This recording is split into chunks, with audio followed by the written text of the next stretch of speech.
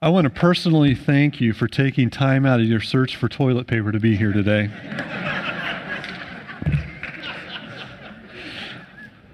I've instructed the ushers to check all bags on the way out to make sure we still have our supply in the bathrooms. It's been quite a week, hasn't it? I tend to be a little bit skeptical, and so I feel like this is a bit contrived. However, I do want to say this. Regardless of my personal opinions, we plan to have church until authorities say no mass gatherings or something like that, and we'll honor the government. They're not asking us not to have church. It would be a across-the-board thing if they happen to ask us not to have mass gatherings. And so right now our plan is we have Sunday school. Mike is teaching Proverbs in his class. And next week my class will be looking at tools for Bible study. And so you're welcome to come to Sunday school. And then we'll have worship service again, unless the government authorities tell us otherwise.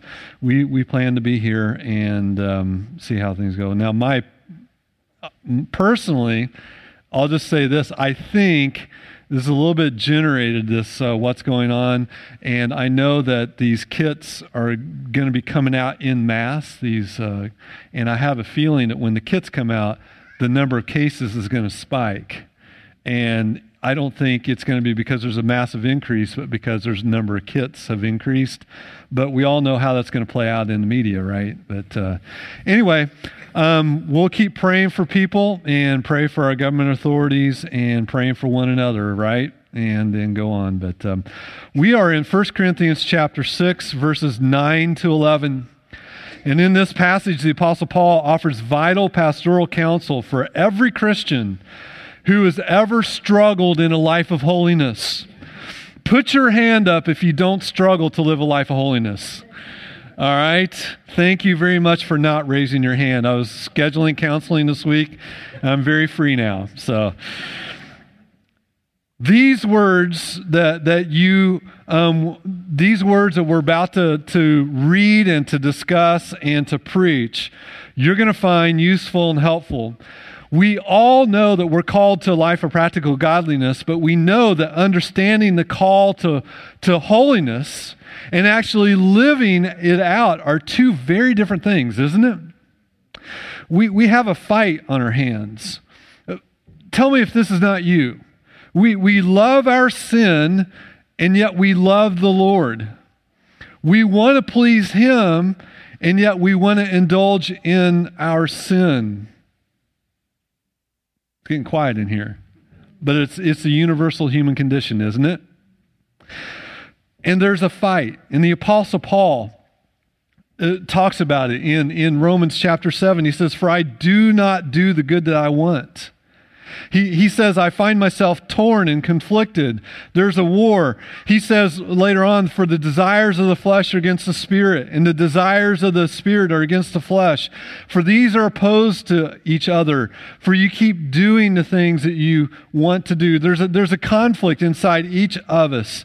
And that conflict and that battle with the old life certainly describes the believers at the church in Corinth. They were struggling to shake off old patterns of sin that had once dominated their lives. Their pride and their boasting, if you remember in chapters 1 to 4, was affecting their fellowship. They resulted in factionalism and divisions and fractures of the fellowship. They claimed superior spiritual insight and wisdom, and yet they seemed indifferent to members of the church engaged in open, scandalous sexual sin, failing to love them enough to practice faithful biblical church discipline. And meanwhile, their petty squabbles, as we saw last week, their petty squabbles degenerated so far as to bring them to public courts as believer sued believer and brought the gospel in disrepute as they tried to gain advantage over others. And as we'll see, God willing, next time in the remainder of chapter 6, some of them were even continuing to make use of prostitutes that worked in the temple of Aphrodite in the city of Corinth. Corinth. And this is a church that is simply riddled with moral failure and compromise and worldliness. And so in our passage this morning, chapter 6, verses 9 to 11 that Jamie just read, the Apostle Paul wants to place in the Corinthian hands and in our hands some scriptural weapons that we can use to continue the war against sin and to help us win more than we lose. Wouldn't that be great? If you look at the passage, you'll see it's divided naturally into two main sections. In verses 9 and 10, there's a warning. There's a warning that we need to hear. And then in verse number 11 is a reminder, and it's a reminder of grace. And we also very urgently need to hear that reminder. And so there's a warning and a reminder. Well, let's look at the warning first of all. The warning in verses 9 and 10, one of the great temptations when you come to this passage is to focus prematurely on that list of sins that will exclude a person from the kingdom of heaven and skip right to the nature of the problem itself in Corinth. And we talked about the problem last week. There was a repeated question. Do you remember what that repeated question was that we looked at last week? He kept asking them, do you not know? He asked them that in verse number 2. Do you not know? He asked it again in verse number 3, and again in verse number 9, again in verse number 15 and 16, and again in verse number 19. And so over and over in this passage, Paul asks them, do you not know? That is to say, they ought to have known some of the truths that Paul considered foundational and elementary, but they seemed somehow to be ignorant of it. And so they had forgotten them. They had looked over them. And the problem that they had that we talked about last week is that they had gospel amnesia. They had forgotten who Christ was and their identity in Jesus Christ. These truths they ought to have remembered but had forgotten. And so what he warned them then in verses 9 and 10 here is to not minimize sin. And in verse number 9, the particular problem that their theological amnesia seems to have led them to is the minimization of the sinfulness of sin. The absolute necessity of holiness if a person is to have any hope of heaven. Listen to what he says. Read it with me. He says, do you not know that the unrighteous will not inherit the kingdom of God? That's his question. Now, Paul's going to drive that point home in different ways in these two verses. But I want you to notice, first of all, very simply, what happens when gospel amnesia leads us to forget the foundational truths of the gospel. This theological forgetfulness creates a vacuum in our thinking that must be filled. If you do not fill your minds with the proper thing, there's a vacuum that's going to be filled. And if it's not filled by biblical truth, then the danger is that it will be filled instead by lies, by error, by deception. And so Paul says in verse number 9, look at what he says. It's the only command in these three verses. He says, do not be deceived, or be not deceived. That's the command. He knows that if they've forgotten theological truths, the truths of the gospel, and that they've been well taught and instructed in, the great danger is that they're going to be deceived. And so when you don't fill your mind with Scripture, with Bible truth, and remember who Jesus Christ is, you are leaving yourselves open to self-deception. And so don't minimize sin is the first thing. The second thing that we do, that he commands, is to be careful not to adjust our convictions in order to accommodate our sin. Now, there are some stages that you see with the Corinthians that are true of our lives too when it comes to the adjustments that we make in our thinking. And remember that the Bible says, as a man thinks in his heart, so is he. And so your thinking is so critical. And with the Corinthians, what he sees is that, number one, they ignore basic truths, or they forget them, or they simply overlook basic biblical truth. They fall prey to gospel amnesia. Then the second thing they do is, into that theological vacuum, that vacuum in their thinking, creeps a deadly deception. Since they did not listen to the truth, they begin to listen to lies. We constantly have to combat against listening to lies. One of the best lies that we hear all the time, and by best, I mean most effective, is one I talked about last week, which is the continual lie that the world feeds us, that this life is all there is. That you need to pour everything you have into that little point that I marked on this wall last week right here. If you were here last week, you know what I'm talking about. Happy still hasn't forgiven me about that. And that's a lie. And if you're not filling your mind with the command and the instruction to be eternally minded, you're going to fall into deception of the lie to be earthly minded. And so we have to be careful of that. They began then to adjust their convictions to accommodate their preference for sin. They loved their sin.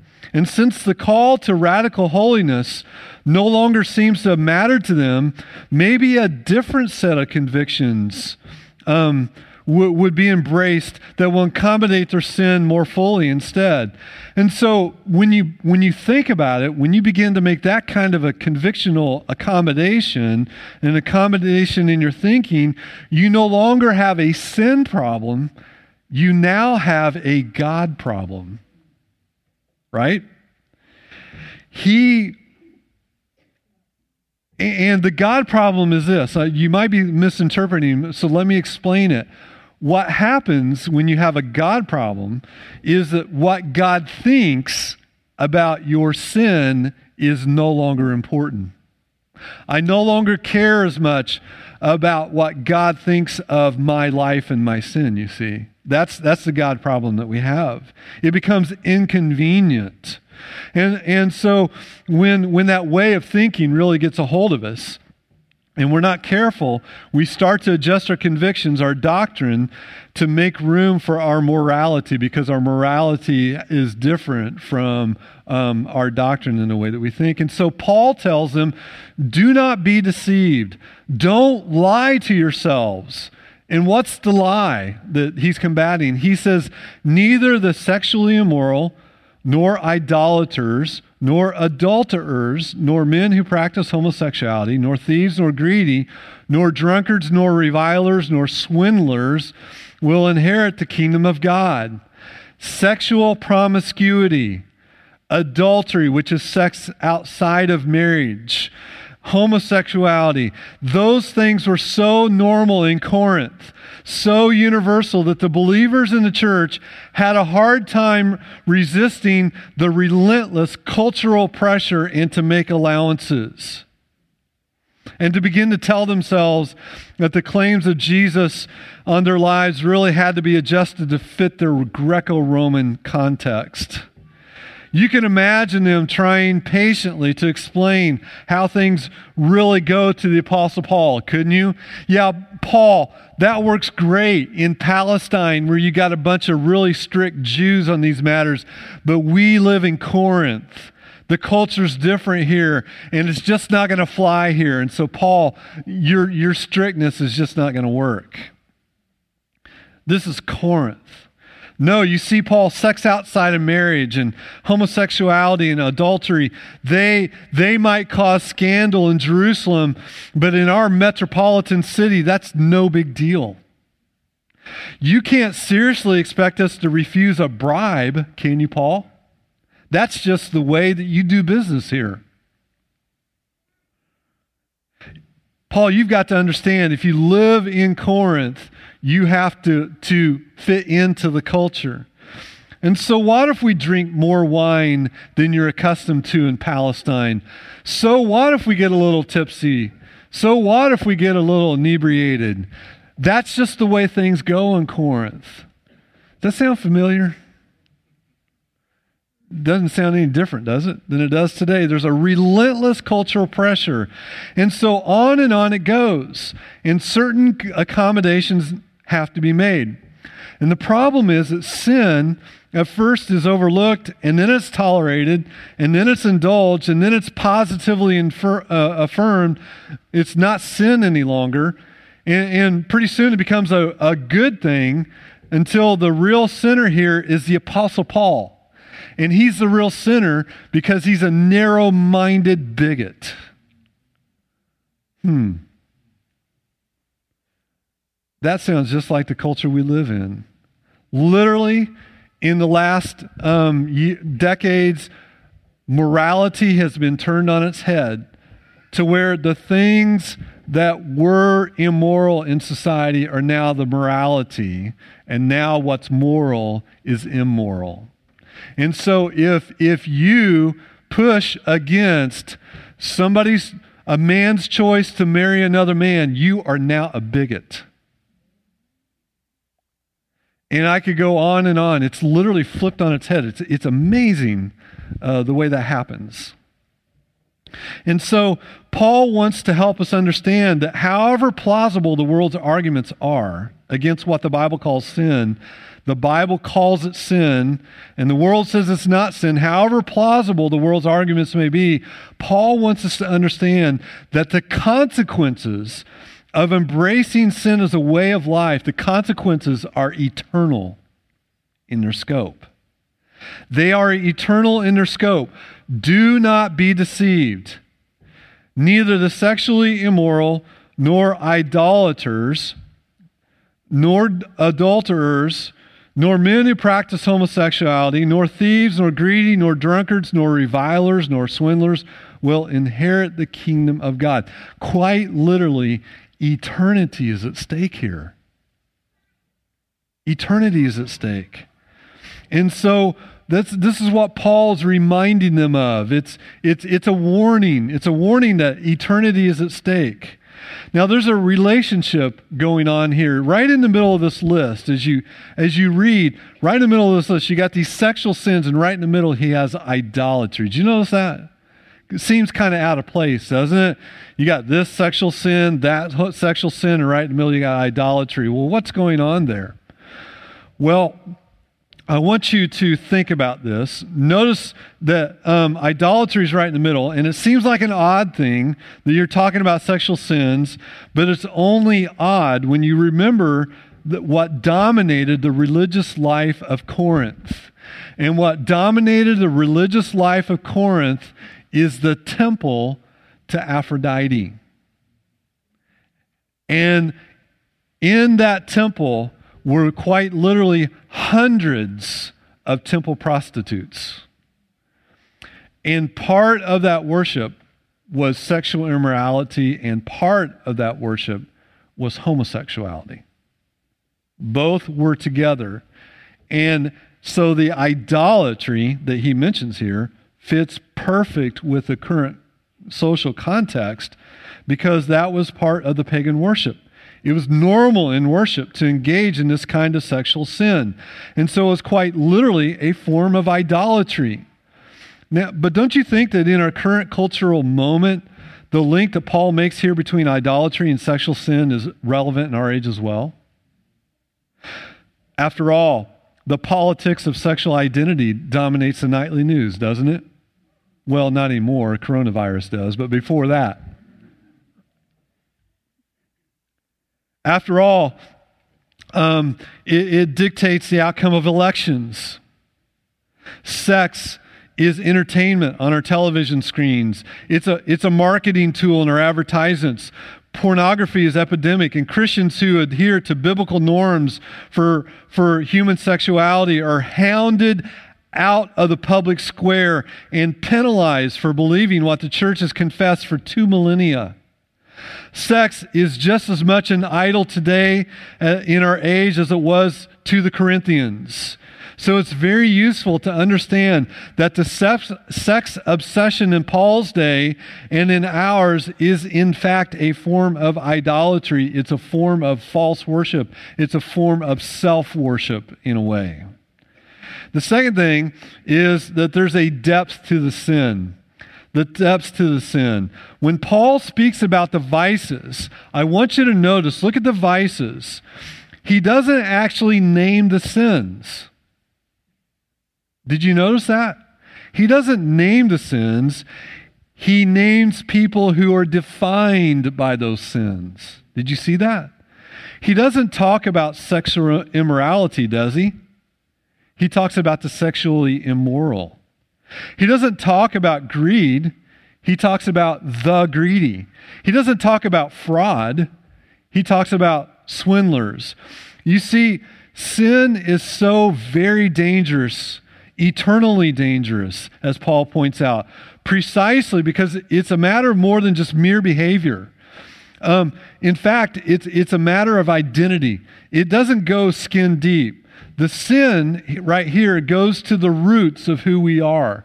And Paul is telling us that while we believe and tell ourselves the reason we pursue these things is because we think that they will make us free, Paul is actually telling us the contrary is true, that the sin that we love and pursue, make idols of, in the end, it enslaves us, doesn't it? And so they come to dominate us. They come to define us. We become unrighteous, and so we become greedy. We become revilers. We become swindlers and adulterers and homosexuals. It's not a problem of activity. It's not a problem of merely behavior. It's a problem of identity, which means that we are we're much worse than we realized. Our sin problem goes all the way to the roots of who we are, and it's just not a problem of what we do. And so that's why the kingdom of God excludes human beings who are defined by their sin, enslaved by their sin, because sin is an identity problem. If you'll look at verse number 9 again, this is interesting. In the original Greek, there's an interesting sentence structure.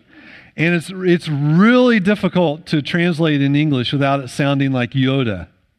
Yoda, how he speaks with a verb in the wrong place, right? But in the original Greek, the word unrighteous in verse number 9 and the word God are right next to one another as a contrast. And so here's the real problem. The unrighteous and God stand utterly alienated from one another. They're incompatible. And so the sentence would read like this. You ready? This is my Yoda speak. Do you not know that the unrighteous God's kingdom will not inherit? Do you not know that the unrighteous God's kingdom will not inherit? That's literally the way the verse reads. The unrighteous and God are incompatible. Sin excludes us from the kingdom of God. And Paul wants us to understand if we think that we don't have a sin problem, after all, that sin can be accommodated and indulged and pursued, then Paul wants us to understand that the truth is that we have an insurmountable God problem. We will be excluded from the kingdom of God. And so there's a warning here, and it's a sober warning. And it says, do you not know that the unrighteous will not inherit the kingdom of God? Now, if it stopped there, if I stopped the sermon here, that would really be unfair, wouldn't it? Because he offers a word of warning, but he offers also a reminder of grace. And this is what I love. There's a wonderful reminder. Would you look at verse number 11 with me, please? Because he says this. He says, such were some of you. Amen? Isn't that wonderful? Such were some of you. But you were washed. You were sanctified. You were justified in the name of Jesus, our Lord Jesus Christ, and by the Spirit of our God. It seems that their gospel amnesia led the Corinthians to forget not just the danger that the sin exposed them to, but also led them to forget the radical transformation that grace brings. Such were some of you. He reminds them. The sins he listed, they once defined them. They were these things. That's actually very much how our society tends to think today, isn't it? One of the distinctive cultural motifs of our age is the way that we self-identify. And there's a kernel of truth in that cultural motif. The issue here is one of identity. And so literally in our culture, we hear people identify, literally LGBT is an identification of this is my sinful bent. And the people are exposing biblical truth more than they would ever imagine. Have you ever thought about that? They would hate the fact if they could read their Bibles and understand that what those letters and how they identify is actually playing right into a Bible truth. It's a self-identity problem. Let me say this. I wasn't going to say it, but I got to. Okay. I love this organization because of the good it does, but I have one big problem with the way that they identify the 12-step program. What do they say? I am, you know what they say? I am an alcoholic. Okay. Now, they do it to help the person not get drunk again. But if you think about it from a biblical perspective, that's the wrong way of thinking.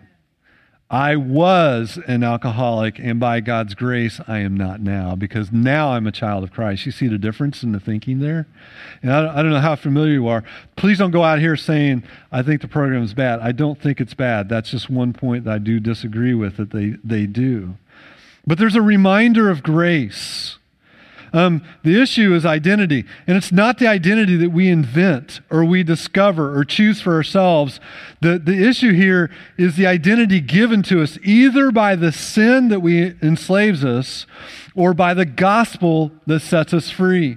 And so let me ask you, what do you identify with? Do you identify with the sin that enslaves, or do you identify with the gospel that sets free? Because in the gospel of Jesus Christ, there's a tremendous freedom. Now, the Corinthians, it seems, continued to want to identify themselves by what they once were, instead of who they are in Christ. And their sin continued to dominate the way they thought of their identity, not Jesus. And so Paul is emphatic here, isn't he? He says, such were some of you. When you became Christians, you're dominating. Enslaving sin no longer runs your life and rules your life and no longer defines who you are. Its mastery was broken, and now you're set free. Now that you're a believer in Christ, it no longer defines who you are. By the grace of God, and praise the Lord, that is so true. You, dear believer, are not who you once were. When you define yourself by your old sin, by your old life, you're actually handing the weapons of the enemy against your soul back to them to use against you. When you continue to define yourself, I'm a gay Christian, I'm a drunk Christian, I'm an angry Christian, I'm a greedy Christian, you make sin a modifier of grace. You're saying, yes, I'm a Christian, but my sin still modifies it all. I continue to be mastered by it. It continues to play a role in what the Bible simply calls me not to do any longer. And that's a lie. That's a deception that Paul is calling the Corinthians to avoid. Jesus is Lord of your life. You are not who you once were. What does the Bible say? If anyone is in Christ, he is a new creation. You can answer that. The ceiling will not fall on you. If anyone is in Christ, he's a new creation. The old has gone, the new has come. You are not who you once were, and it's time to start living in light of your new identity. Now, I want to point out something else here in this passage. This is wonderful. Not only were you something else, but something else happened in the past, and that is you were washed. Now, sometimes when we struggle to shake off our past, it's because of a faulty understanding of Christian conversion. We tend to think that we are Christians because we chose for ourselves to come to Jesus Christ. Now, please listen very carefully to what I'm about to say. We many times think that we made it happen, that we chose Christ, that we decided to be in Christ. But when Paul lists those sins, look at what he says in verse number 11. He says, such were some of you, but he doesn't say, look at what he doesn't say. He doesn't say, but you washed yourself. He doesn't say you sanctified yourself. He doesn't say you justified yourself. If that were true, then it would be legitimate for us to wonder day after day whether or not Jesus actually offered the gospel if I continue to define myself by something else.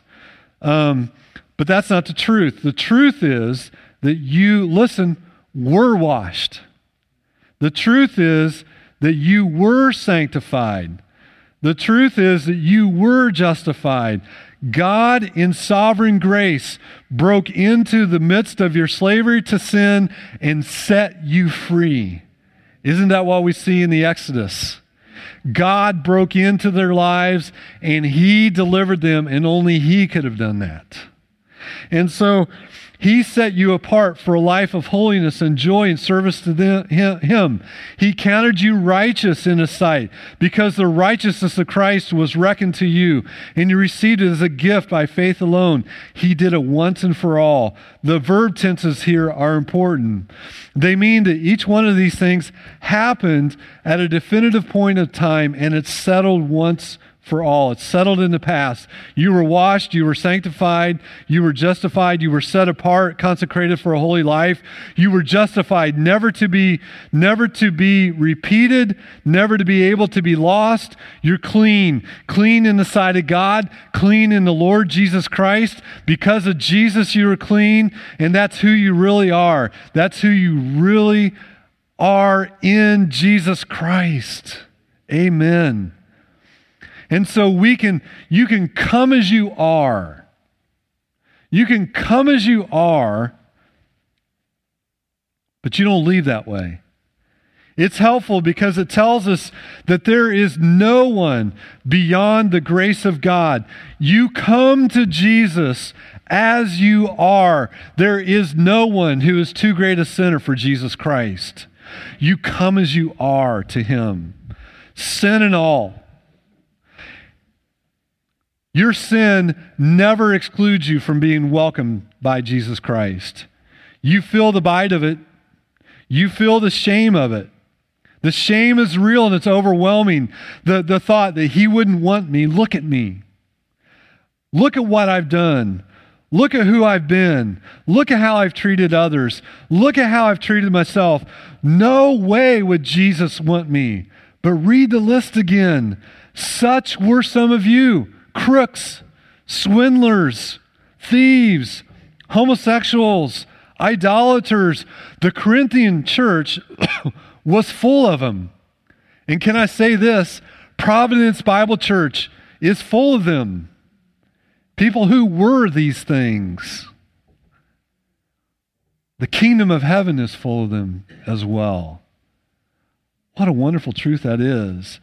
Now there are no idolaters. Now there are no sexually immoral people in heaven. But heaven is full of people who were once.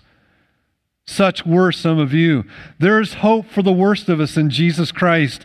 He loves to take guilty sinners and make them clean. He loves to wash you clean. So come to Jesus dirty. Come to Jesus ashamed. Come to Jesus fearful. Come to Jesus with your sin intact and let Him do it all. He will wash you so that you will feel the filthy. Though you feel filthy, it will go away. He will make you clean. He will sanctify you so that where you once felt that you were utterly enslaved to your sin, He will set you apart to a life that runs different. And it's an entirely different set of principles, along a different set of train lines. heading a different direction, where your guilt dominated you, blotted out your horizon, you were so ashamed. He will robe you with the righteousness of Jesus Christ himself. And though Christ were to take off his own garments and wrap them around your filthy rags of righteousness, that's literally the biblical picture. He robed you with his robes of righteousness. Amen. And by the way, those robes of righteousness are made splendid with the beauty of his perfect obedience in Jesus Christ. His perfect righteousness is beautiful. And if you've come to Christ, you're wrapped in it. God will look at you and not see your sin, but see you shining with the radiance of his own Son. And he loves to do that for sinners. He loves to do that for guilty sinners. There's no one beyond the reach of the grace of Jesus Christ. So come, guilty sinner, find welcome in him. It's helpful for guilty, shameful, fearful, broken sinners to come to Jesus Christ. Let me give you one last thing. God will change you. It's helpful for believers like the Corinthians to feel who they once were. Let me rephrase that. It's helpful for those who feel who they were is who they must always be. It's helpful. You ever feel like that? Let me ask you a question. Do you ever feel like I am never going to be anything but X, and you name that sin that besets you? I would imagine that almost everyone feels that way at one point or another, don't we? And it is a beautiful, wonderful thing that you don't have to think to yourself, tomorrow will be the same as yesterday. That the sin that tripped you up and characterized you and defined you will always trip you up and characterize you and define you. It is not so. Such were some of you, but you were washed, you were sanctified, you were justified. Not only will Jesus forgive, he will change you. He will change you so that tomorrow, by his grace, you will not be who you once were. He will make you like himself. There is hope for you. Nowhere else but in the gospel. Sin enslaves you, defines you, and dominates you, but Jesus Christ gives you a new identity. He makes you a new creature and gives you a hope and a tomorrow that is bright and beautiful. And his character will shine through your life. So turn, whether you're a Christian or not today, turn away from yourself. Turn away from the wretched filth of your sin to Jesus Christ. Let him wash you. Let him set you apart for his service and robe you with his perfect righteousness. And get your head up and get your eyes on Jesus Christ and get your eyes off the sin and be joyful, dear Christian, because your sin does not define you. Amen? Let's pray. We thank you, Jesus, for this wonderful passage. And while it's so easy to focus upon that list of sins that exclude us from heaven, and all of us have been captivated at one time or another by one of these sins, we have a new identity in Jesus Christ. We are robed with his righteousness. We are cleansed and purified. And Lord, in Jesus and in his power, we can be free from the sin that enslaves us and be free to serve Christ with all of our might. Lord, I know that even this morning, sitting here today, is somebody who walked in here discouraged about their sin. That sin that they feel trips them up, and they're wondering to themselves, am I going to always deal with this sin? Lord, encourage that person in their new identity in Christ. Strengthen them to resist that sin. Give them eyes to see the beauty of your righteousness and to think of their sin in the same terms that you do, that they won't minimize the sin, that they won't accommodate their sin, that they won't take on the world's thinking about their sin, but rather, Lord, they'll think about their sin in the same terms that you do. Lord, give us joy in the truth that we are in Jesus Christ. In his name, amen.